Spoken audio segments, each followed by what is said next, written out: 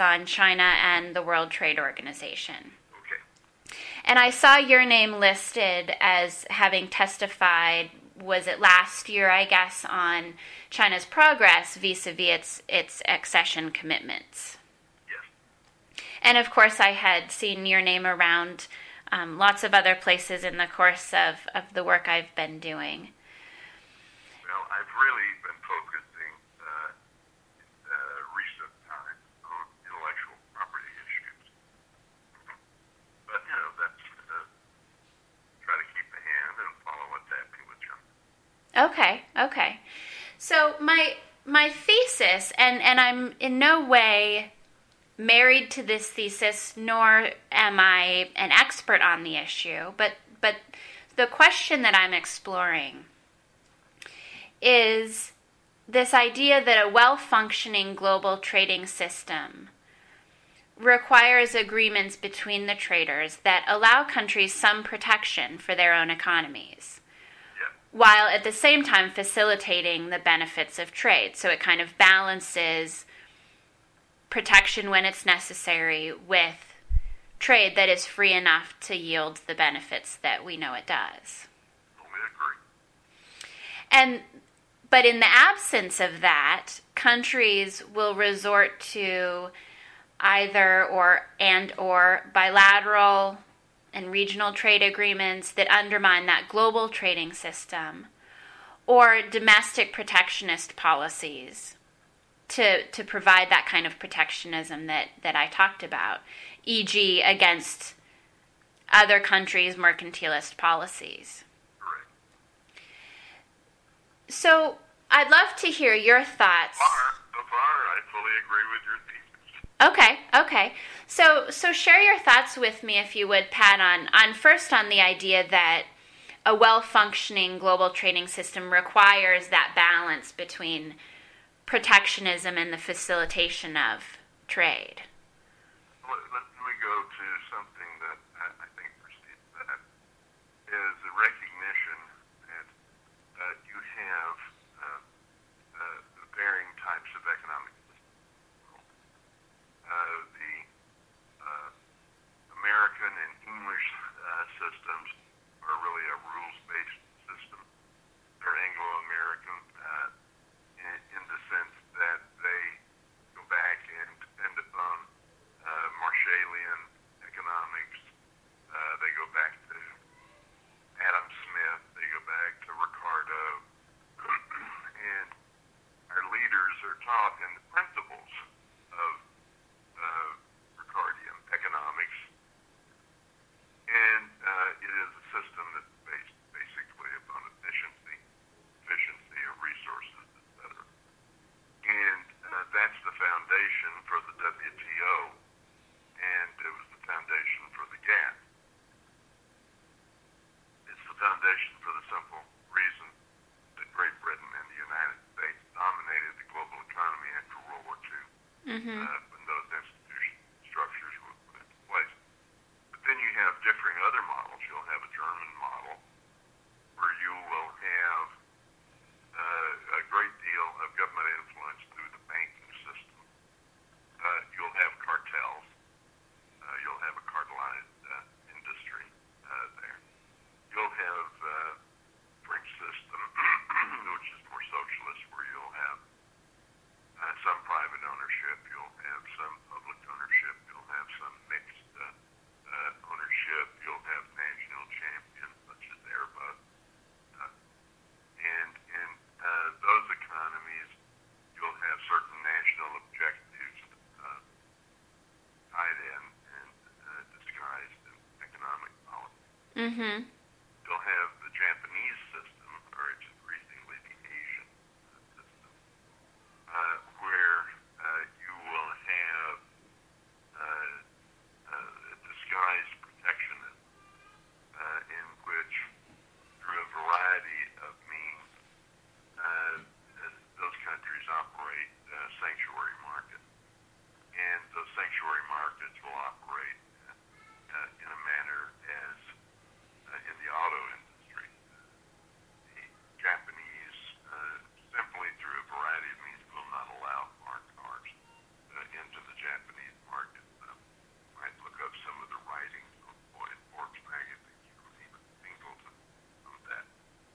Okay.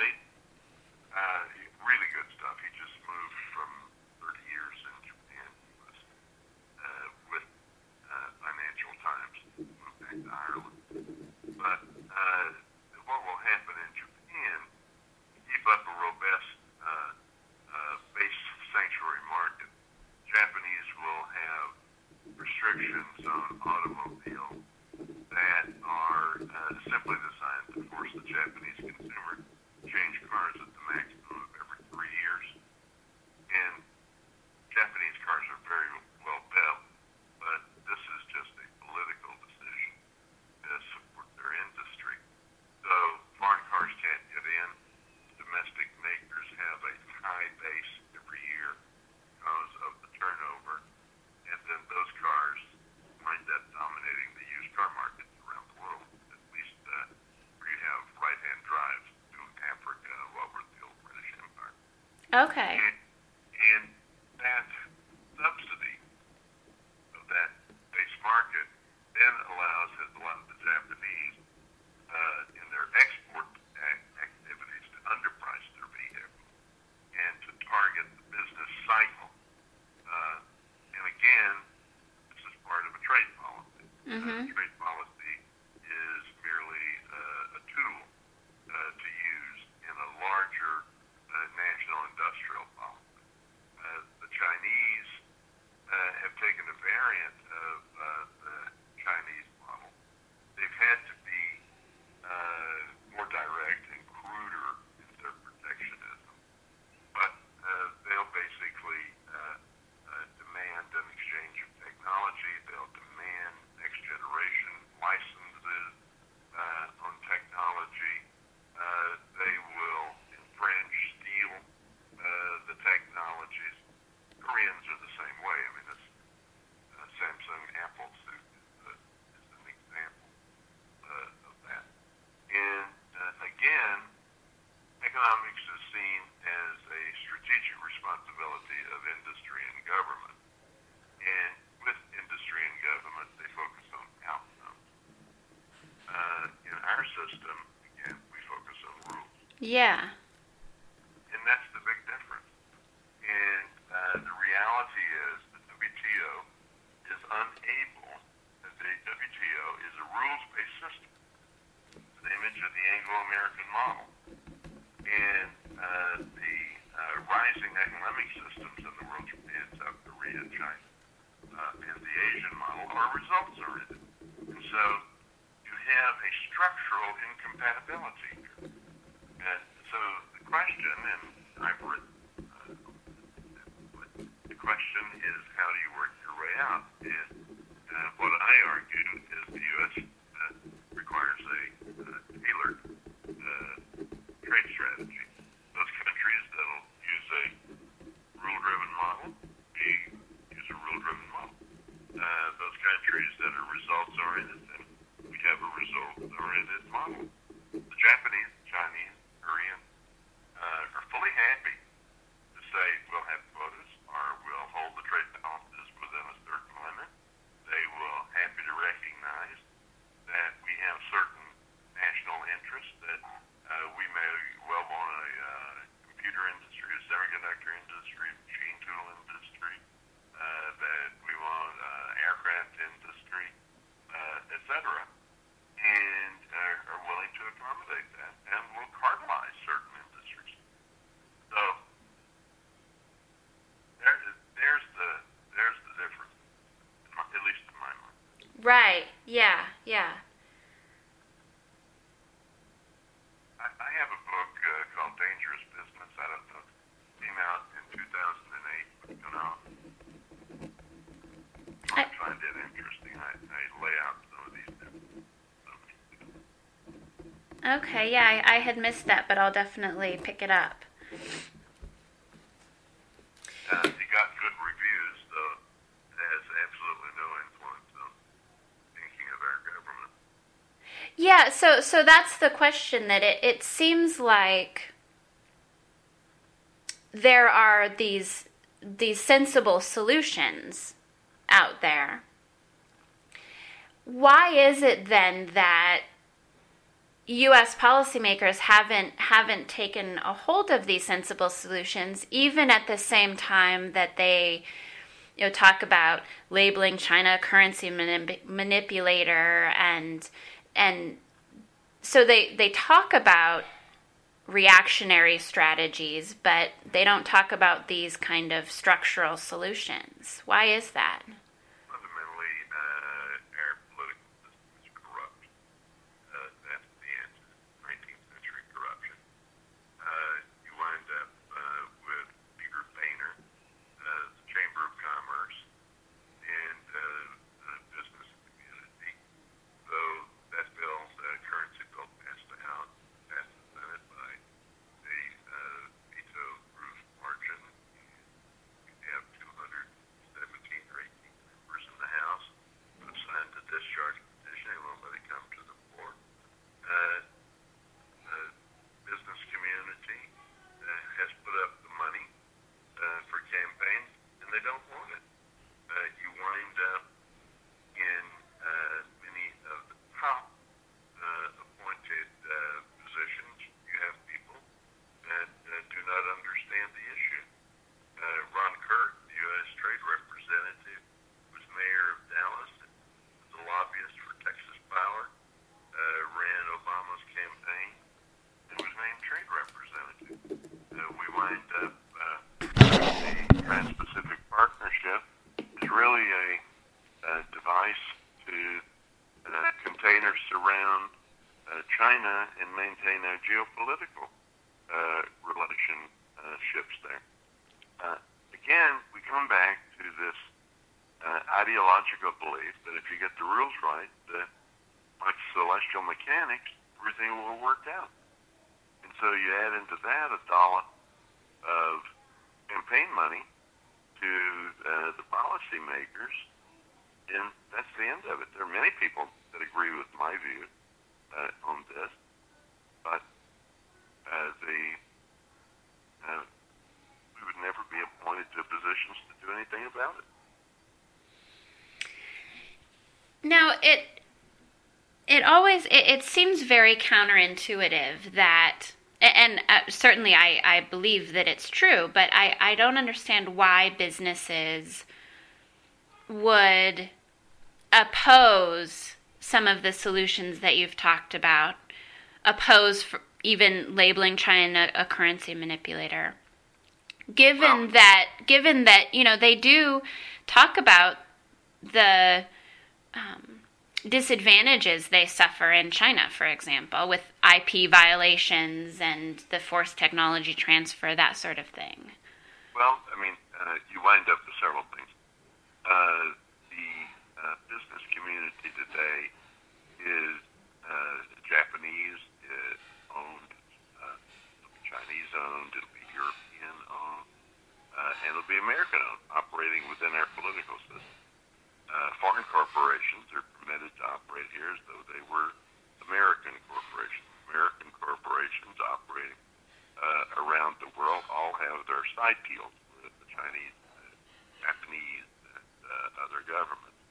They have a tax code and system that allows them, at this point, to keep $2 trillion of untaxed profits offshore, which they can continue to use. So one of the things those corporations want are foreign manufacturing platforms where they can maintain easy access to service the American market. And that has been the goal of American corporations since the late 1980s, early 1990s in trade negotiations. NAFTA was the model, but then you go to CAFTA, to China's suspension. You go to the regional trade deals that we have put in. They want access. Each of them are driven by their own profit demand, and none of them are really concerned about the whole of the U.S. economy.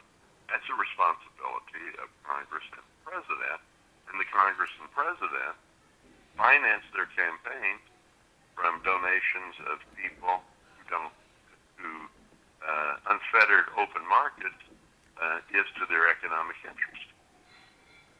Okay, right. So how would you talked about the U.S. having a tailored trade strategy? Yes. How would that impede trade for these companies that want to manufacture offshore for domestic and global markets? Basically, you'll treat their foreign operations as foreign companies, and you would just simply say, out of China, we will take X amount of exports, let's say, and brought in industrial lines. China would always favor their own domestic companies, these American corporations, would then be forced to relocate to the U.S. and come under U.S. regulation, U.S. taxes, etc. I see. The profits that they now hold offshore would come here and be taxed. I see. Okay. So does a tailored trade strategy exist within the WTO, or what's the fate of the WTO in your ideal world? Well, if nations agree upon such arrangements, the WTO would acknowledge it. The WTO is for a rules-based system, and it would only deal where there is a rules-based system. If countries agree it's going to be unfettered trade, it's going to be based upon the rules, the WTO would monitor those rules, and it would be a place as it is now. If you had disputes, you could have them adjudicated. If the U.S. had an arrangement with Japan that basically says we're going to have a balanced trade relationship with each other, and we agree to do it in these areas, that would be between the two countries in the bilateral relationship. If you wind up with bilateral relationships adversely affecting other countries such as South Korea or China, then you would take that to the WTO and see how do you get a resolution where Korea would not be disadvantaged. Okay.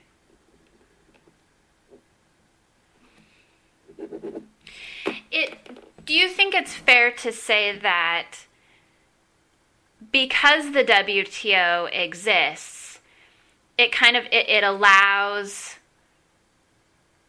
policymakers in the United States and other rules-based economies to say, well, trade isn't perfect, but it works pretty well. We have the WTO, and then kind of ignore the very real need to do something about mercantilist policies in China and elsewhere?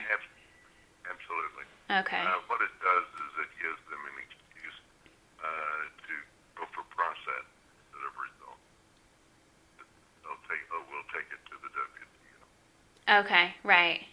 Through a procedure, and then we'll go through an appeal. And we'll have a decision, and we'll quibble about it for years, and we kick the can down the road and hand the problem to your successor. Yeah. One thing that I was particularly struck by in reading the WTO's China trade report was that the WTO really didn't make an effort to look beyond China's official statements. So the report said, well, China says that they have no technology transfer requirements on the books.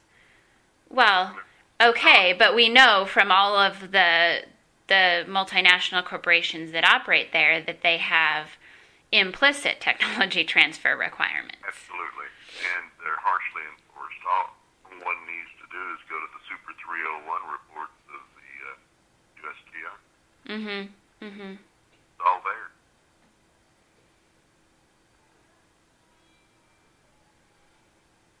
Okay.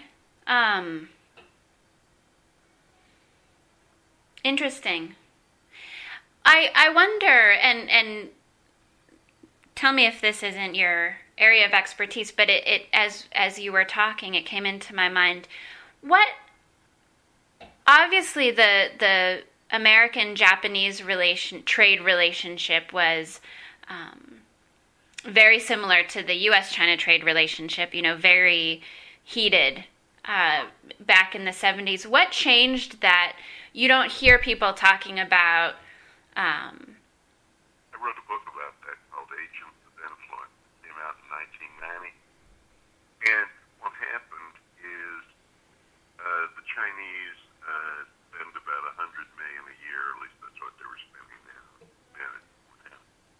They simply put on the payroll all former trade officials and large numbers of members of Congress and academics and others, so they fought silent. The trade deficit has gone up substantially. I think the trade deficit, what will it be this year, 140 or 50 billion, about double what it was in that era. The other thing that's happened is American companies have just given up trying to penetrate the Japanese market. Okay. You can't penetrate it.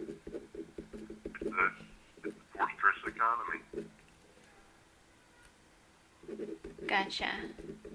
Then the Chinese have taken over certain critical industries, such as machine tools, high-end activities, and you've got to have them. They just wiped out our industry. Right. So what's the... It sounds like you're not at all optimistic about U.S. policymakers putting together this sort of tailored trade strategy. What's... Sophisticated enough. And most of them will make their living after they leave office working for the Japanese or Chinese or Germans. Yeah. So what does that mean for the future of the U.S. economy? It's not good until we change it.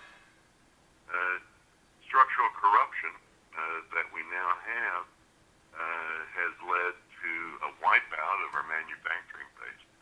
We've lost about 5 million manufacturing jobs over the past 20 years as we pursue this rules-based economy. Every time a trade agreement comes up, same old arguments, which are patently false, are presented.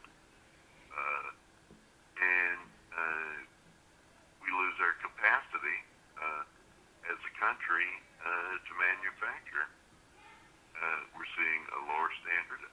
Let's put it another way. We're going to run probably, $550 billion trade deficit this year. Mm-hmm. Of that, about 60% will be good. And so let's take 300 billion, just for illustrative purposes, each billion is worth 14,000 jobs. That's the president's book. And so there's 4.2 million jobs. If we had those people working, we would probably not have a budget deficit. Mm-hmm.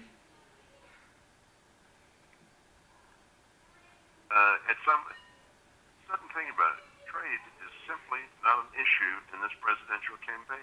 No, it's not. It's just totally off the table. Which is interesting because it seems like usually blaming others is a good... And I don't mean that in a negative way, but usually, talking about, well, it's because of China's mercantilist policies, and obviously that's... The trade imbalances are one reason, not the only reason, right, that our economy is in trouble. Mm-hmm. But it is surprising that they're not talking about it at all. Well, let's talk about derivative issues from trade. It's the way we tax. I wrote a book called Saving Capitalism, and I have the whole section of taxes. And fundamentally, what I argue there, 151 other countries have a value-added tax. A value-added tax is trade-friendly. If Germany sends a $50,000 Mercedes-Benz into the United States, Germany, which has a 19% value-added tax, the government rebate $10,000 to the Mercedes-Benz Corporation.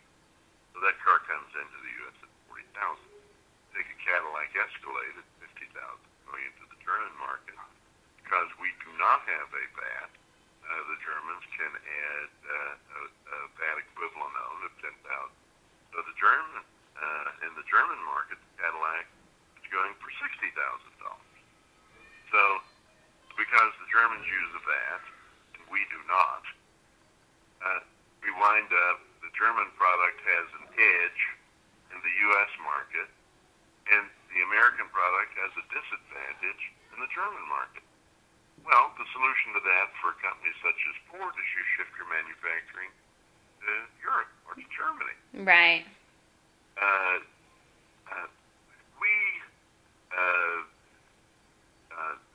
Former Senator Ernest Hollings, Fritz Hollings, does a column, and he estimates that if we would eliminate the 35% corporate income tax and substitute a 7% VAT for that, that instead of collecting last year $189 billion of revenues from the corporate tax, we would collect almost $800 billion. Wow. Major difference. Yeah. Just in the tax system, the way you do the taxes. You wouldn't have that $2 trillion of profit offshore. It'd be in the U.S. Treasury. Taxed. You wouldn't have cheating. A VAT at 150 other countries. It's very simple to administer. Again, because we don't talk about trade, we don't talk about the trade consequences of how we tax. Mm-hmm. Fascinating. Well, it's good stuff. It is. And it's too bad that nobody on the Hill is listening. Or they're not doing anything about it. I'll level with this. It's Affordable Care Act. They want to vote it down for the 34th time in the House, you know. Yep. Yep. Well, Pat, I don't have... Sorry, go ahead. The problem is you only have a handful of members of Congress that understand things or even care about these things at this point.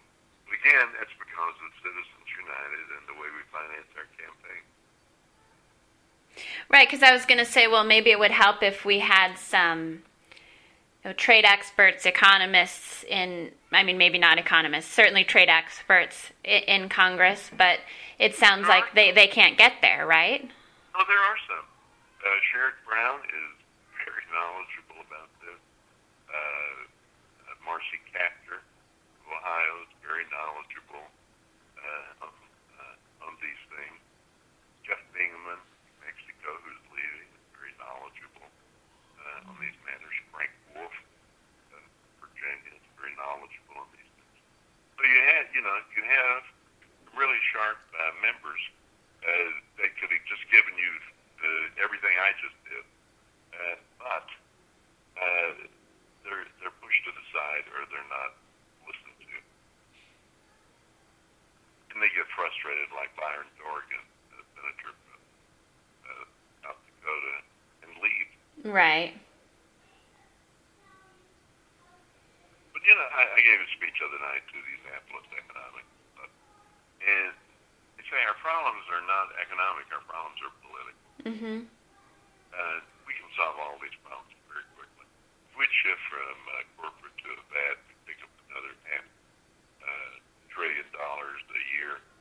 If we would reduce our defense budget from $700 billion to $400 billion. I mean, we spend 40% of all the dollars in the world. If we would put in the currency exchange things, those three things, and we'd be running a budget surplus. Mm-hmm. I also argue leave the Clinton tax rates in. We're going back to the Clinton tax rates, which is 39.5% top marginal rate at the end of the year. That'll produce $500 billion a year of additional revenue. Do the VAT and keep Clinton tax rates. Your budget automatically is balanced. And go ahead and spend $700 billion a year. Right. This is not rocket science. Right, yep. Which makes it even more frustrating. Yeah, it does. It really does.